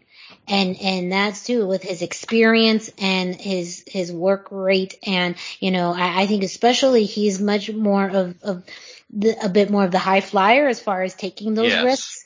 I feel like that's such a good pairing between the two that I would love to see more of this, not just be, a match, but a longer feud. But you're right, as far as we discussed, as much as we'd love to see this on other programming, it wouldn't look the same. So then you're It kind of wouldn't. then, compromising the quality of it. So Absolutely. I get it. And if it, this is the format that we get it, then, I think it's the right thing. I agree, and in the same way that NXT felt insulated from WWE, Main Event almost feels insulated from Yes. Raw. Yes. Like we have that same, it's like a special thing now. And I've got to where I really look forward to Main Event each week. Like it's Raw is kind of a slog to watch, honestly. Like it's not It's my like favorite a show. job. Like I feel like I should be being paid to watch Raw. Absolutely. But Main Event, it's a shorter program. It's almost entirely action. And it's just fun. We had the resolution of the Angel Garza and Drew Gulak feud on Main Event, so some of it carries over, but most of it is its own thing. Last week, we didn't mention it, but there was a really fun tag team match between the Viking Raiders and Lucha House Party. Unfortunately, Lucha House Party didn't win that one either, but we're just seeing special matches we wouldn't get to see on Raw or SmackDown, especially on Raw. But yeah, so Main Event, we're going to cover it every week going forward. And then we also had Friday Night SmackDown. Sami Zayn defeated Dominic Mysterio. And I was thinking as I was watching the match, there's something I've noticed over the last year, and that's that Dominic has no real character or real motivation beyond being Rey Mysterio's son. When they had the Seth Rollins and the eye thing, he wanted to avenge his dad. Great storyline, great motivation, but it went on a long time, but I digress. Anyway, but he has no real motivation or character, and I feel like that affects his presence and his presentation to us in the ring. He seems capable of more and capable of being better than we've gotten to see, but like I said, we've just never gotten to see that as viewers. I don't know exactly what I expected from this match, but when I heard Sami Zayn versus Dominic, son of Rey Mysterio, I expected something more, something, exciting, something maybe that we hadn't gotten to see, something that felt fresh. This really wasn't any of that. It feels like he's reached kind of a plateau in his abilities and training and talents in WWE. And that's okay. A lot of guys have that plateau, but it makes it hard to see him as more than Rey Mysterio's son when we haven't gotten to see him do anything more than be Rey Mysterio's son. But maybe we're getting to that because after the match, Ray, he tried to build Dominic up with some fatherly advice. He's one of the greatest wrestlers ever, but Dominic just walked off. He ignored Ray's attempts, it kind of giving him a little pep talk there. So, yeah, we'll see what comes from all of this, but I hope that we get to see some character development come from this because he desperately needs it. Such a good point, especially with a company that relies so heavy on characters and personas. Absolutely. And, being the son of a legend is great, but it's only going to take you very far. Now, I'm curious how much of that is, the WWE just more leaning into that family heritage and maybe not allowing or just like not having a focus on Dominic as an individual, if that's going to come later on, if, whatever that may be. But such a good point about identity and establishing your own identity as a wrestler, as a performer, especially in a company in which that is huge. That was one of the major hang-ups to pull my old man card out again. With Dustin Rhodes, when he started, he was tired of being natural. Yeah, he started being in his father's shadow and just being a prop for Dusty Rhodes wrestling. So you can easily see that being a thing. I just wanted to point out, I really hope that there is a moment where Dom gets really irritated with those stupid falcons on his hoodie. They do not look good. It blew my mind when I found out Rey Mysterio's mask was supposed to represent that he was a Falcon. Like, I had never really thought about it. But somebody was like, his character's he's a bird, he's a Falcon. And I was like, what? I mean, I'd been a fan for a while, and I just never thought about it. And I was like, well, I guess he is. But yeah, I hope we get to see something more. Dominic's at least trying to kind of do his own thing with the gear. It's very different from Ray's.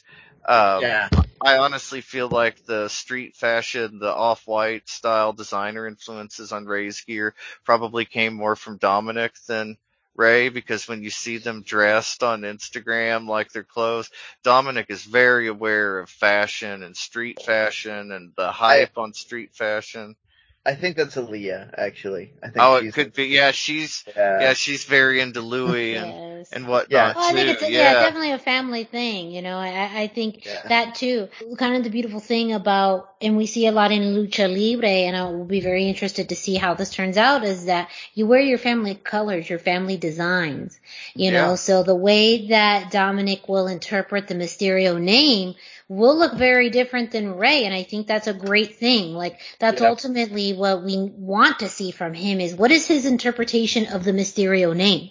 Already he looks different than the rest of his family. Yeah. He wrestles somewhat different than the rest of his family. So what is that going to look like in his design, in his gear, in, his presence? Is he going to go in a completely different direction? Are we still going to be able to recognize it? Is it going to maybe align closer to it? And I'm sure a lot of that would be story. Say, again, one of the more infamous types of storylines is, and maybe the day when it does happen, is when he turns on the family, because that is a wrestling / Lucha Libre archetype when you go against the family. So that would be something compared to what you mentioned, Dusty. His persona right now has been all about defending his family's honor, being there for his dad, defending his dad specifically, so that gear and look matches a lot like that. But I would love to see the day where we see almost like a dark Dominic. And then exactly. I have you guys have inspired another fantasy booking moment here. He's in his matches already. He's shown several times that he had a very close relationship with Eddie. Yeah. We've talked about that. We talked about in the Matt Farmer interview that Eddie Guerrero kind of brought that strong style to Mexico, and that strong style suits Dominic better. Absolutely, so especially with the size. Yeah, exactly. Especially with his size. So what if he starts emulating Eddie a little more? Like the bad parts of Eddie. Yeah. I mean, dang, that's going in deep. That's going in some deep cuts. But I like it. It's a thing that WWE could do, and because you have access to all of Eddie's best stuff on Peacock. So Yeah. they could easily do something like that. Just throwing that out there into the universe, because sometimes when we say things on this show, Yeah. they happen. I would love that. We've seen them bust out the Three Amigos in matches and stuff, Yeah. so it would be kind of a natural progression too. Mm-hmm. Yeah, Right? I like that. Oh, and we also don't want to forget Monday Night Raw. Karrion Kross defeated Humberto Carrillo. Yes. This was a fairly quick match, but honestly, Karrion Kross looked great. I don't know why they had him lose that first match. It was a dumb decision. I don't know why they have him in the gladiator gear. Dumb decision. I don't know why Scarlett's not there. Dumb decision. But, I mean, Dizzy's going in hard. I try to remain optimistic that they're going to do something good with him, and they know people are invested in him, because I feel like these strong wins are absolutely a reaction to the fan reaction to that quick loss to Jeff Hardy. People hated it, and WWE doesn't often, but they listened. When people hated it, they changed course immediately. But even you have people like Booker T saying, he shouldn't have lost Scarlett. He should not be wearing the Lord Humongous gear. He literally said, Booker T said he looks exactly like Lord Humongous. And Google it if you don't know Lord Humongous. He looks exactly like him. It's weird. You also will see a fantastically weird part of wrestling history. Yeah, that's very true. But the whole thing, it's just, I feel like somebody has it out for Karrion Kross. I don't know what the deal is, but also part of it, I don't even know if it's personal. Raw is just wildly mismanaged. Yeah. None of the advertised matches from last week happened this week. Literally none of them. And Raw is just, they said that Vince tore up the script, the rewrite of the script, the second rewrite, and then he rewrote it himself. And So yeah, part of this, and this is just me theorizing on it, but we know that there's been stories about burnout with Pritchard, who's the executive producer and other writer. So Vince and Bruce are rewriting this constantly, so that's how stuff gets forgotten. I just think there's a lot of burnout. A lot of things that could be done to make this better isn't happening because they're just so frustrated with doing 3 hours of programming every week that they just, they're just burned out on all of it. And just only so many F's to be given, and Karrion Kross is the victim of the lack of F's, to be kind of how I'm. Well, and you'd think Vince would love Scarlett. That's kind of his thing. Is But tall, Vince hates managers. Blondes. Yeah, that's true. And valets, only when they decide they're in. Yeah, it's only usually when they do a relationship angle. When we saw Rusev and Lana, and then the whole Dolph Ziggler thing, Summer Rae. So I don't know. WWE has some messed up ideas, and one of them is separating Scarlett from Karrion Kross. It's made it special. It gave it such a unique entrance. Yeah. It commanded your attention in a way that nothing else is like it in wrestling. And they had something special there. I don't know. But if you want more information on WWE and the Lucha happenings on WWE, check out luchacentral.com. They got all the information there. And, maybe it'll get better. We'll keep up with it. I'll try to be more optimistic about Karrion Kross. I've aired my grievances repeatedly, so from here on, I'll try to be optimistic about it. Folks, it's just really hard to be optimistic and positive about we Raw started in off, particular. yeah, I was going to say, we started off really good talking about main event, so that's also why we start off talking about main event. I did. I went with the good stuff and, saved the negative stuff for the end.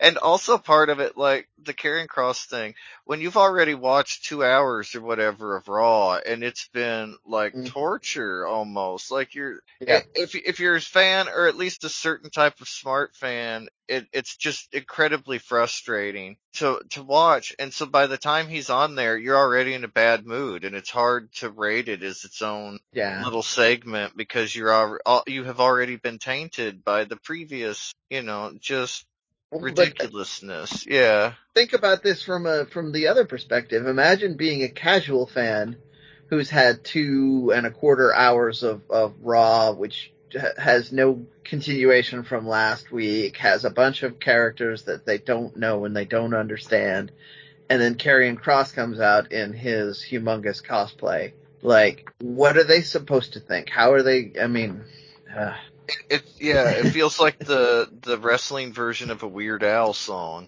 There's like one guy out there that really loves this gimmick. Like, he's gonna be years from now, he's gonna be like, they had this guy, he came out in a gladiator outfit, it was awesome. They should have done more with that. And then everybody else is just like, no. Yeah, you never know. Kids always love interesting stuff, and I feel like that's kind of the direction they're going with a lot of this. WWE's for kids. Yep. But we'll see. It's also for LuchaCentral.com, because we'll keep talking about it.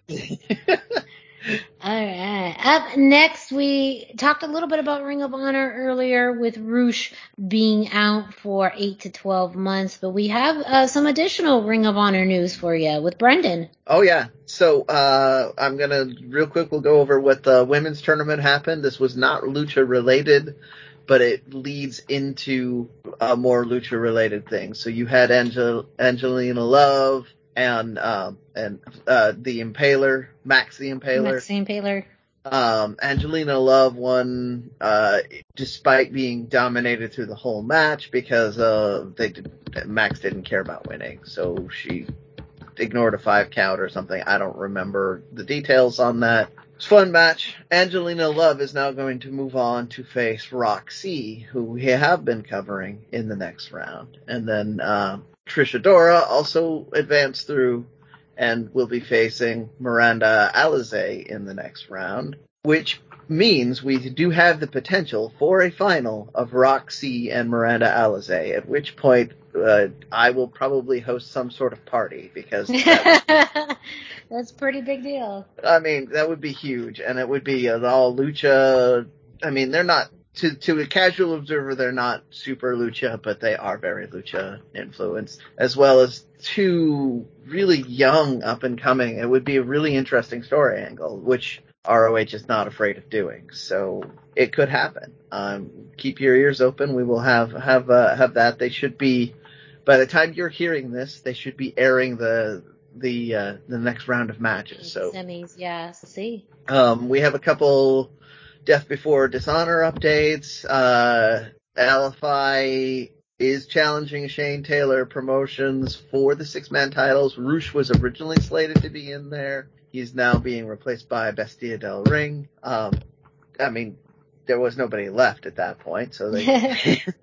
And then the truly exciting announcement to me. Hopefully, you guys agree with me. This Bandito is going to be defending the title in an elimination 4-way match. So not just your typical 4-way match that you'll see one person take the pinfall and that's the end of the match. People are going to slowly be eliminated from this one. And that's going to have EC3, Brody King, and Demonic Flamita. So you have the building, the returning feud of Demonic Flamita and Bandito in there. You have Brody King, who is, they're trying to one-up LFI at every angle, so winning the title is important to him. And then you have EC3, who's kind of the mystery man of ROH. So you've got a lot of interesting story that's going to happen here, and because it's elimination, a lot of this is going to be allowed to build. I personally would not be surprised if Demonic Flamita was the last person standing, because it feels like that's the next big feud that they're going to have. But that's our Death Before Dishonor updates.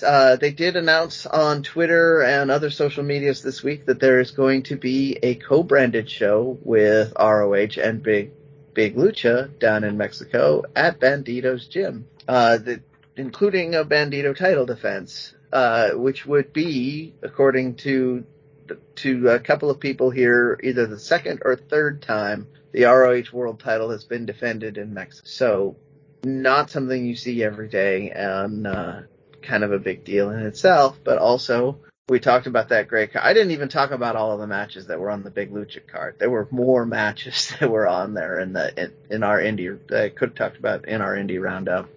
And now they want to do a co-branded show with ROH. And the last time, in the early days of the pandemic, we saw ROH and Lucha mixing up. We had some fantastic matches happening in Cardin, Texas. So super excited to see more match announcements and more things going on there. But that's our ROH for this week. Keep your ears open. We will be bringing you tournament results. There is another Lucha-centric match on this week's television, so there will be much more going on. ROH has consistently been giving us near the top of the card Lucha-related content, so we are always happy to talk about them on this show. Thank you for that, Brendan. Up next, a quick update on Impact Wrestling. This week in Impact Wrestling on Access TV, 2 matches to keep an eye out on. I have not seen these matches due to us recording this show while Impact is taping, or that the show's airing. But for Lucha Libre fans, you may be interested in Decay, the team of Crazy Steve and Black Taurus versus Falaba and No Way. This storyline still continues. It also involves the women's teams of Rosemary and Havoc and Tasha Steelz and Savannah Evans alongside. But Decay did get the win. I believe Crazy Steve got the pin on Falaba. And then also we had a match between Rohit Raju and Shira versus Matt Cardona and Chelsea Green.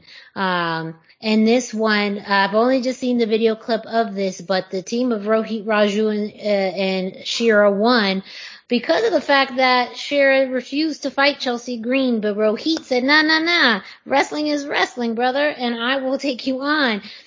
So he actually hit Chelsea with a big knee to the face and got the pin for his team. But again, that's a very interesting thing. A difference of Impact in Impact Wrestling is that they are not afraid to do men and women wrestling in the same ring. Which is something that we don't really see a lot on televised wrestling programs. So I always love when, Impact leans into it. I would not be mad with a Rohit versus Chelsea Green match. I think that would actually be super entertaining. Really cool, yeah. That they both have, I think Rohit is not only super talented in the ring, but just has a great character. And I think Chelsea could pull from that, and Chelsea could wrestle anybody. So I think she has great ability and skill. And I think, I'm now sold on a Rohit Raju, Chelsea Green feud. I have a real quick question on this because I haven't had a lot of chance to catch up. I know they're billing her as the hot mess. Is she leaning more into that kind of a little eccentric personality? A little eccentric, but not in the look. So when she used to be more of that hot mess prior to, she had the makeup smeared and everything like that. That was her original Impact gimmick. She's still the hot mess, but it's just a little bit more erratic. A little bit, just not caring, more, off the wall, but not as much as she used to be in that first iteration. I missed the wedding dress. Well, you have to build up to that moment. If she's still in the wedding dress years later, she probably shouldn't be in wrestling anymore. But that's the Miss Havisham business. Going back to your literature. But yeah, I loved Hot Mess, Laurel Van Ness. So much fun that summer. So yeah. I was just curious if she was, since they were billing her as that, if she was being a little. I knew she wasn't wearing the dress, but that's good to hear. It's good to hear. I enjoy her that way. We will have another Impact Plus special. Victory Road will be live on the Impact Plus app on September 18th, so just a few weeks away. And of course, Bound for Glory coming up in October. We still haven't gotten any more clear announcements, but that is the one where they are looking to, advertise involvement from AAA, from New Japan, from AEW. So we will see what happens at Bound for Glory on October 23rd. Last but not least, we do have MLW, and just a few interesting little tidbits and notes. Fightland is scheduled to happen October 2nd in Philadelphia, Pennsylvania. It has been announced that Hammerstone is going to challenge Fatu in a title versus title match. So that's a very big deal, from Hammerstone winning the Battle Riot. That was the only way he was going to get those world championship opportunity. And he has declared that he is cashing in that opportunity at Fightland. It was also announced that Tajiri is going to be making, his return to MLW, at Fightland. And MLW has also released, not a date yet, but that new episodes of Fusion are going to be airing again in just a few short weeks. So we don't have a date announcement yet, but, that may mean sometime in the next few weeks, in the next month, we'll have new episodes of Fusion, likely from that taping in which they did Battle Riot 3, which will be very interesting. And again, this is the content, this is what we need to know in order to see what's happening with Azteca Underground. So hopefully as soon as that new episode of Fusion airs, we get more answers to what is Azteca Underground, how it's related to MLW. Will they end up getting their own show? The questions are still out there, but MLW is coming back onto TV fairly soon, and Fightland is coming up very soon as well, October 2nd. I'm sure more matches will be announced later on, but absolutely the main that we anticipate is happening. Jacob Fatu versus Hammerstone, title versus title. So if Azteca Underground is truly the spiritual successor to Lucha Underground, we will get some answers, but they will only lead to more questions. So, That's so exciting, though. I'm here for it. I'm here for it. Yeah, absolutely. Brendan, you have some additional news for us, or tidbits for this week? Yeah, so while we were recording this, the one of the things that was trending on social media is the several reports that wrestler from the 90s in WCW, Daphne, has passed. I haven't had time to validate that. I just wanted to throw some. Yeah, it did happen. Yeah, she passed away this morning. Yeah. It is very sad. She was a part of that cruiserweight division in a lot of spiritual ways, so she is important and relevant to Lucha. So I did think it was important to at least mention the story as it's happening. We may talk more about it next week, but I really just wanted to throw out the condolences to the family and just kind of, it personally impacts me. She's a wrestler that I very much enjoyed watching during her time in WCW and afterwards. So I just wanted to make mention of that real quick while it's circulating in the news. Yes, and her time in Impact, her time with Shimmer, her impact on women's wrestling on the larger scale within the independent scene, is something that is so valuable, that so many women would not have been where they're at, or have had the opportunities or been inspired to go into wrestling without her. And so it is so important to, just recognize her impact in the sport and just with people personally. Yeah. And that is something that, again, in going a little bit back, just to kind of tie it in with, Spanish culture and Lucha Libre, when people pass on, what stays, what remains is the memories and the stories. And I think that that's a beautiful thing in professional wrestling in general, how people can come together to commemorate someone and to share the stories of their impact. And so her presence has already been felt for years of people who've been inspired by her, and absolutely think that they're going to continue to be inspired by her for many, many years to come. Well, thank you everyone for listening to this week's edition of the Lucha Central Weekly Podcast. Don't forget to check out luchacentral.com, your centralized place for all things Lucha Libre. You can follow Lucha Central on social media at Lucha Central on Facebook and Instagram, and at Lucha Central.com on Twitter. If you check out the YouTube page, you're going to find hours upon hours of additional content that you won't find anywhere else, including exclusive interviews and matches. While you're at it, feel free to follow us on social media. Dusty, where can our listeners find you? I am on Facebook at facebook.com/Dusty Murphy, and I am on Instagram at Dusty Murphy. And Brendan, where can our listeners find you? I am 321 T-shirt guy. That's the numbers 321, and T-shirt guy is all spelled out. I'm on Facebook, I'm on Instagram, and I'm all over the Twitters. And me, Miranda Morales, you can find me at the #Miranda, hashtag spelled out, on Instagram and Facebook.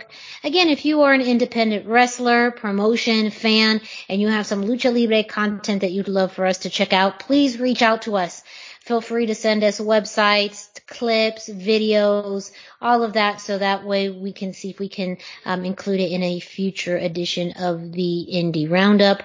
We all avidly support independent wrestling and independent wrestlers and promotions and anything in which we can continue to divulge ourselves in Lucha Libre and share that with others. So please reach out to us if you have any clips, events, matches that we can highlight in the Indie Roundup.